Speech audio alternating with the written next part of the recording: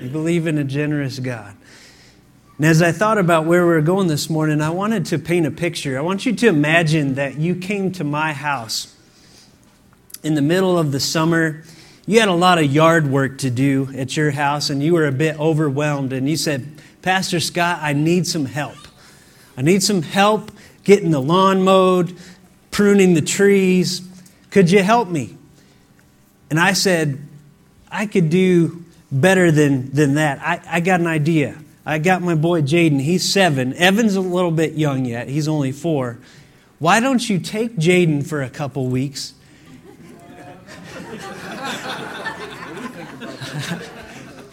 And whatever you need done in your yard, he'll do it for you.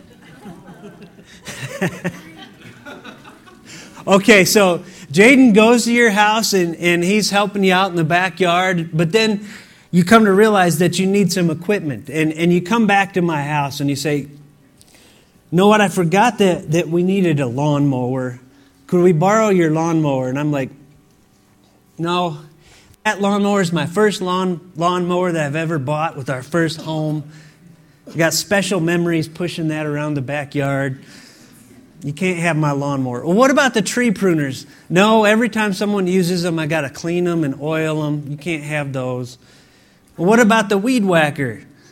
No, every time that runs out of the cord, you have to wind that back up, and I don't even know how, which I'm embarrassed to, so I always have to ask Carolyn to put that back in. So, no, you can't use those things. It would be ridiculous. Because why? I gave you my son.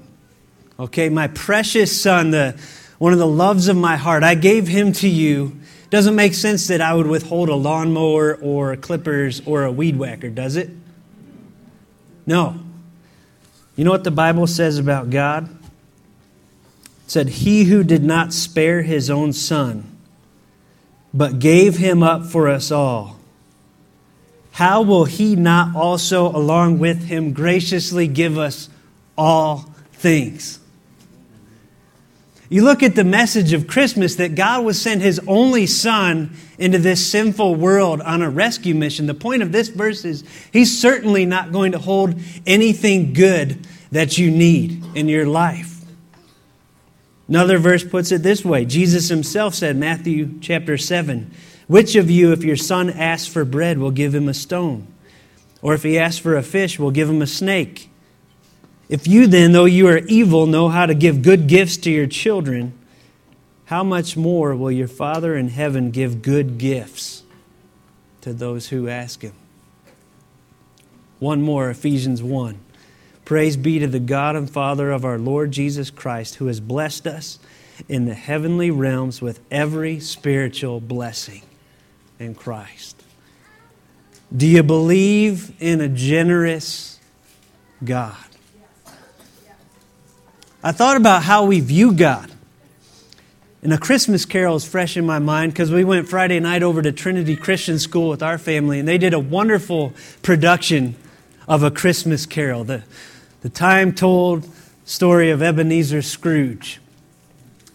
And I think there are some people, maybe even in this room, that after that initial gift of grace from God, you've slipped back into believing that God now treats you like Ebenezer Scrooge treated people at the beginning of that play. Like God's holding out on me. He's kind of a miser. He doesn't really want me to be blessed. He's holding on to things that I need. Passages we just looked at say that's not the God that we serve. A more accurate picture would be Ebenezer Scrooge at the end of the play, right? You need a turkey? Here's a turkey. Taking care of the poor, the least of these. I don't know if he would be given belly farts like in the Bill Murray version. Although, maybe Jesus would. He said, let the little children come to me. I'm not sure. But he's got that joyful, generous spirit about him. Some of us have gone too far and got a warped view of God's generosity. We view God almost like Santa Claus, where anything I put on that list, I can have. So I want a brand new car tomorrow. I just pray for it, have faith, and boom, there it is. Some of us think we would like God to be like Santa Claus, but I want to tell you something. You know what Santa Claus bases his gifts on? Whether you've been naughty or nice.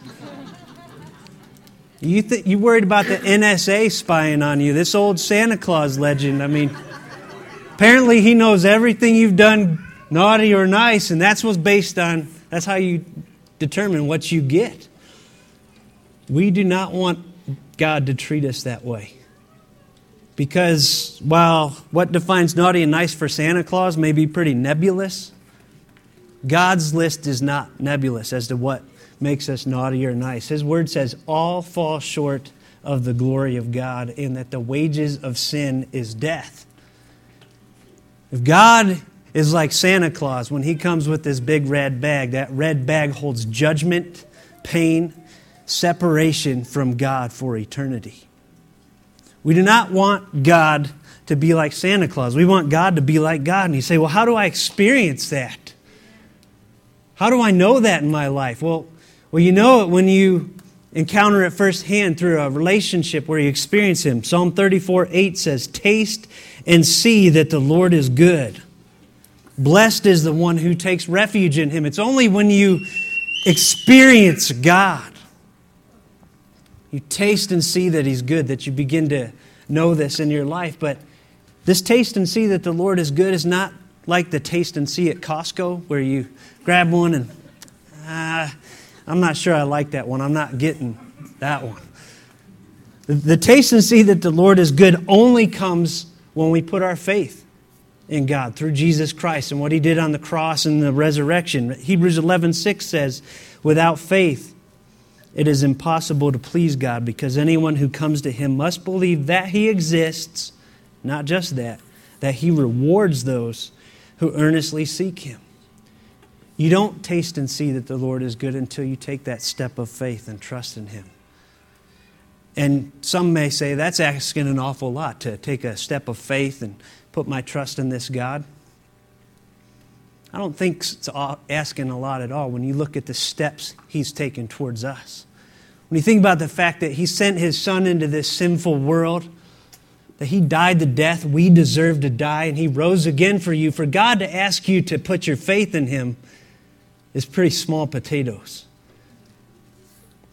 You have faith and you experience Him. And I want to tell you four ways, that we see God's generosity in the Bible. One is that He gives us power.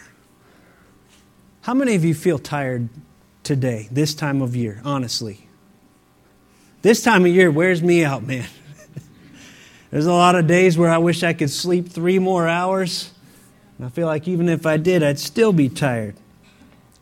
I can't even meet all the normal expectations for the holiday. How in the world can I go about this mission of taking the message of salvation to people? Acts 1:8, He said to His early disciples before He ascended, you will receive power when the Holy Spirit comes on you, and you will be my witnesses in Jerusalem and in all Judea and Samaria and to the ends of the earth. You need power for the mission God's given you this season and beyond. He's given it to all who believe in the power of the Holy Spirit. What about wisdom? How many of you, when you come to the holidays, know that you're going to be entering into some tricky meal situations with some people in your family, that relationships are maybe kind of tense or broken, and every year you get together and you're like, how do I navigate my way through this? Maybe some of them believe in Jesus, but you're at odds with each other. Maybe some of them don't, and they mock you because of where you come from, or they judge you because of your faith. God, how do I navigate this? He says, if any of you lacks wisdom, you should ask God, who gives generously to all without finding fault, and it will be given to you. Here's that requirement of faith again. When you ask, you must believe and not doubt, because the one who doubts is like a wave of the sea, blown and tossed by the wind. He gives us power. He gives us wisdom. He gives us comfort. I also know that holidays are one of the hardest times of the year for those who've walked through trials in the previous year. Maybe say goodbye to loved ones who fought disease or passed away some other way. He promises comfort to us. It says, "Praise be to the God and Father of our Lord Jesus Christ, the Father of compassion and the God of all comfort, who comforts us in all our troubles, so that we can comfort those in any trouble with the comfort we ourselves receive from God." Finally, even when it comes to our finances, Paul in 2 Corinthians chapter 9, verses 6 through 8, he's in the context of talking to this church about collecting a financial gift to take to the poor saints in Jerusalem.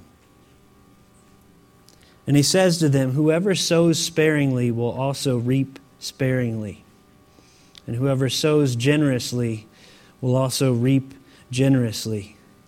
I heard a message online from my father-in-law in Ohio at his church, Westlake Bible Fellowship. He shared about a garden in their backyard that they used to plant, and they'd go out there and find lettuce and tomatoes after they planted the seeds. He said, I haven't planted a seed in there in years. How ridiculous would it be for me to go back there now and where's the lettuce?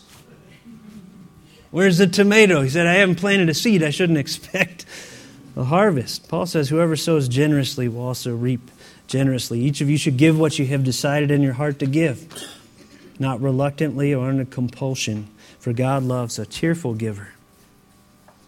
God loves a cheerful giver because that's just what He is. He's a cheerful giver. And God is able, listen, here's the promise. God is able to bless you abundantly. Listen to all the alls in this.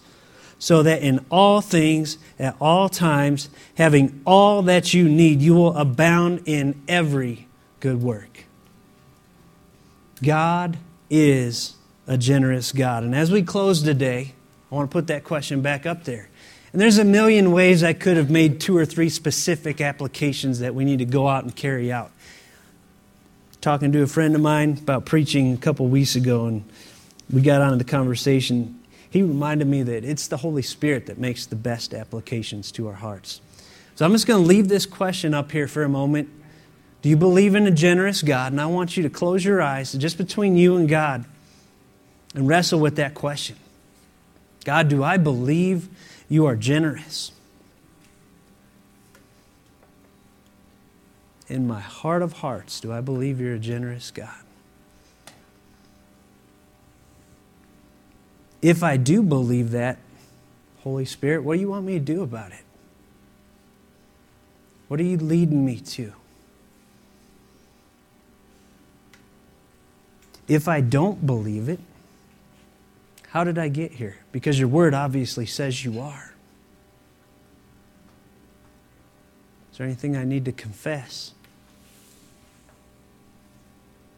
Is there a statement of faith I need to make in you? Maybe you're here and this message of Christmas is a little bit foreign to you, and you're hearing about this generous God and you're saying, I want a relationship with Him. For you, it's taking the step of, Father, I believe you sent your Son.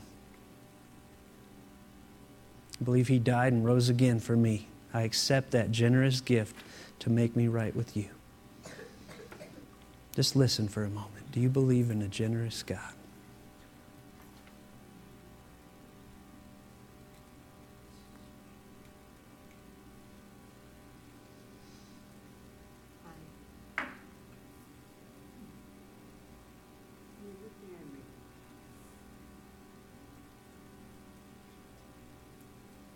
Father, we thank you for your word, which confirms that you are indeed a generous God, far beyond our wildest imaginations. Help us to live in faith, believing that you have our best in mind as your children.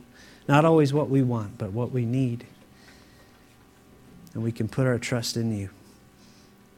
In Jesus' name we pray. Amen.